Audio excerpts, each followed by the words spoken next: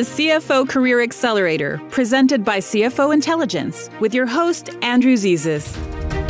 Expert guidance on accelerating your career, managing transitions, and serving great companies.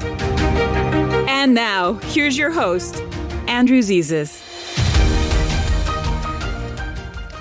Hey, welcome to CFO Career Accelerator, where we bring career insights and strategies to CFOs at middle market and enterprise companies to enhance their careers, minimize transitions, and contribute to their company's growth. I'm your host, Andrew Zezas. During each show, I'll share one idea, thought, or focus as part of an overall discussion intended to accelerate your CFO career. As an accomplished executive, you already know that every worthy initiative should begin and end with a specific objective in mind. That's how we get things done. That's how we succeed. The same is true when building your executive network. You must have clearly defined objectives when building a network and work to achieve those objectives. With that in mind, here's a couple of questions. Can all executives, everyone you meet, help you in every aspect of your business or your career? Should you assume that some connections would be ideal in advancing your interest while you're employed, while others might be more beneficial when you're seeking a new role? Is it also viable that executives in those two groups may not have the ability to cross over into the other category and help you on both sides of that equation? The reality is that networking with peer CFOs is essential when you're employed. Peer CFOs can help one another by sharing insights and experiences, methods, contacts in their day-to-day efforts. They can provide guidance on quality service providers, provide moral support, and much more. Maybe they can provide a lead or two as a possible CFO job opportunity. But wouldn't some peer CFOs also be your competitors for those CFO jobs? That could be awkward, and it could be counterproductive to developing a relationship. So if CFO peers can help you when you're employed, but could compete with you when seeking new CFO roles, then who should you network with when you're on the hunt to find a new job? Now, that's an interesting question.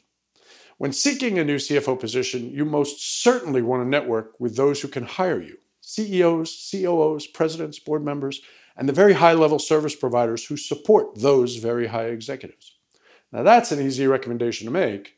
That's a lot easier than it is to execute. You see, while CFOs are very protective of their time, so are CEOs, COOs, presidents, board members, and those very high service providers, and understandably so. They have the ability to be kingmakers, and everyone wants to be a king. So they're extremely protective of their time, and they're extremely selective as to those with whom they network. But executives in that group most certainly include those who can hire you as a CFO.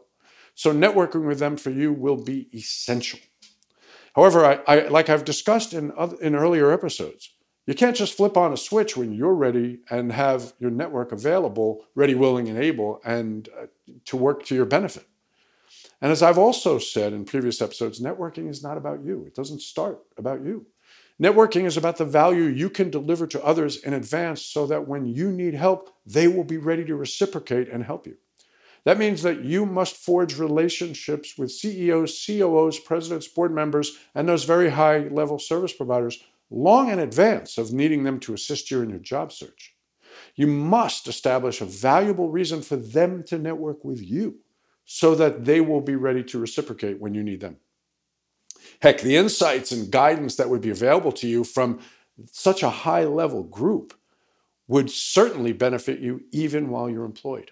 So yes, you do need to build a network hierarchy that contains at least two very different networks: a peer CFO network from which you can derive value while employed so as to advance what you can achieve for the company you serve, and that very high-level group of CEOs, COOs, presidents, board members, and very high service providers, high-level service providers, who can be of value to you when you seek a new role, whether that will be a position as CFO, COO, CEO, or otherwise. I hope you find these ideas to be beneficial in building and growing your executive network. Visit me on CFO Career Accelerator again next week for more insights as to how you might accelerate your career. Thanks very much for watching. If you have questions or you wish to share ideas, please contact me.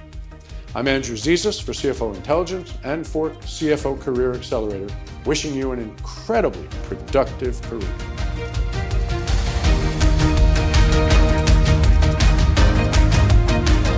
Thanks for joining us on CFO Career Accelerator, presented by CFO Intelligence with host Andrew Zezas.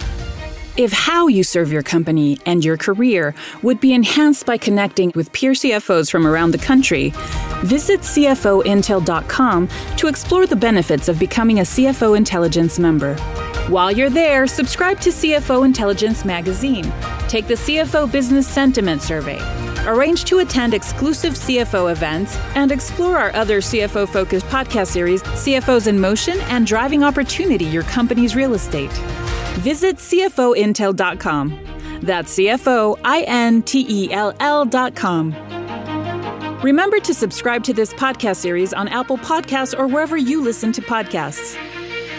This has been CFO Career Accelerator, presented by CFO Intelligence with your host, Andrew Zezas. We'll see you next time. The opinions and views presented on this podcast by Andrew Zezas are his own and may not be relied upon as fact. The opinions and views of others who appear on this show are their own as well, and may not be relied upon as fact or for any other purpose. Opinions and views and other information are provided for general information and educational purposes only.